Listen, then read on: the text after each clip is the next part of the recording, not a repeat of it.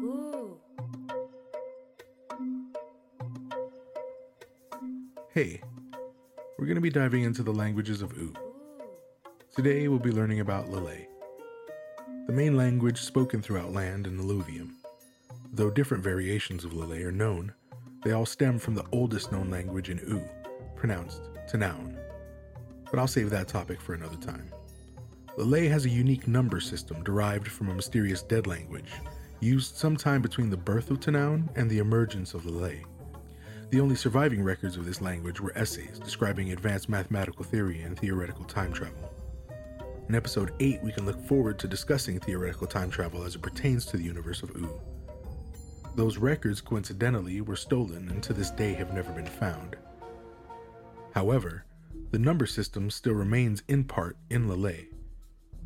First, we'll go over the language, what it's called, and where it came from. Then we'll be talking about some of the places that make up Ooh briefly.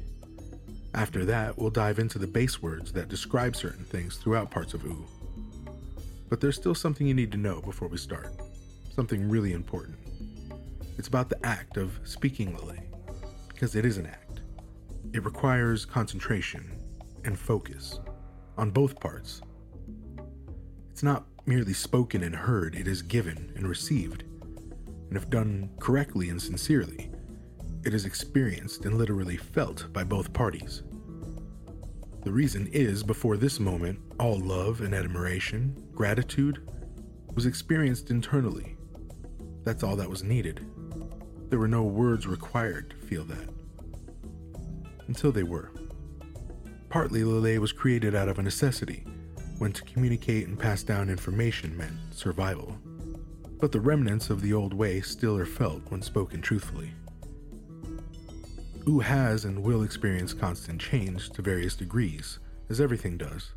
Ooh went through an extreme change once, and so did the way people were compelled to express themselves, creating curse words, quips, and slang phrases often strung together in quick succession, originating from the area of the exiled, a desolate island called Sleever, were embraced as an art of sorts by Lele speakers, dubbed Slale.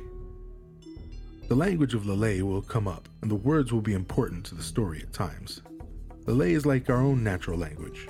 It's a growing entity, but the focus is on the word, and the effort put into saying it. Anything said in Ooh is never to be taken lightly. I'll revisit the topic of Lele often to explain anything that may be unclear to anyone, and follow up with any questions you might have about anything presented to you today or along the way. I'm going uber dork with this, and it may be a little much, but I'm building a universe and the continuity I spoke of in the first episode. So please step away from reality with me for a moment, and let me show you how to speak and feel Lele.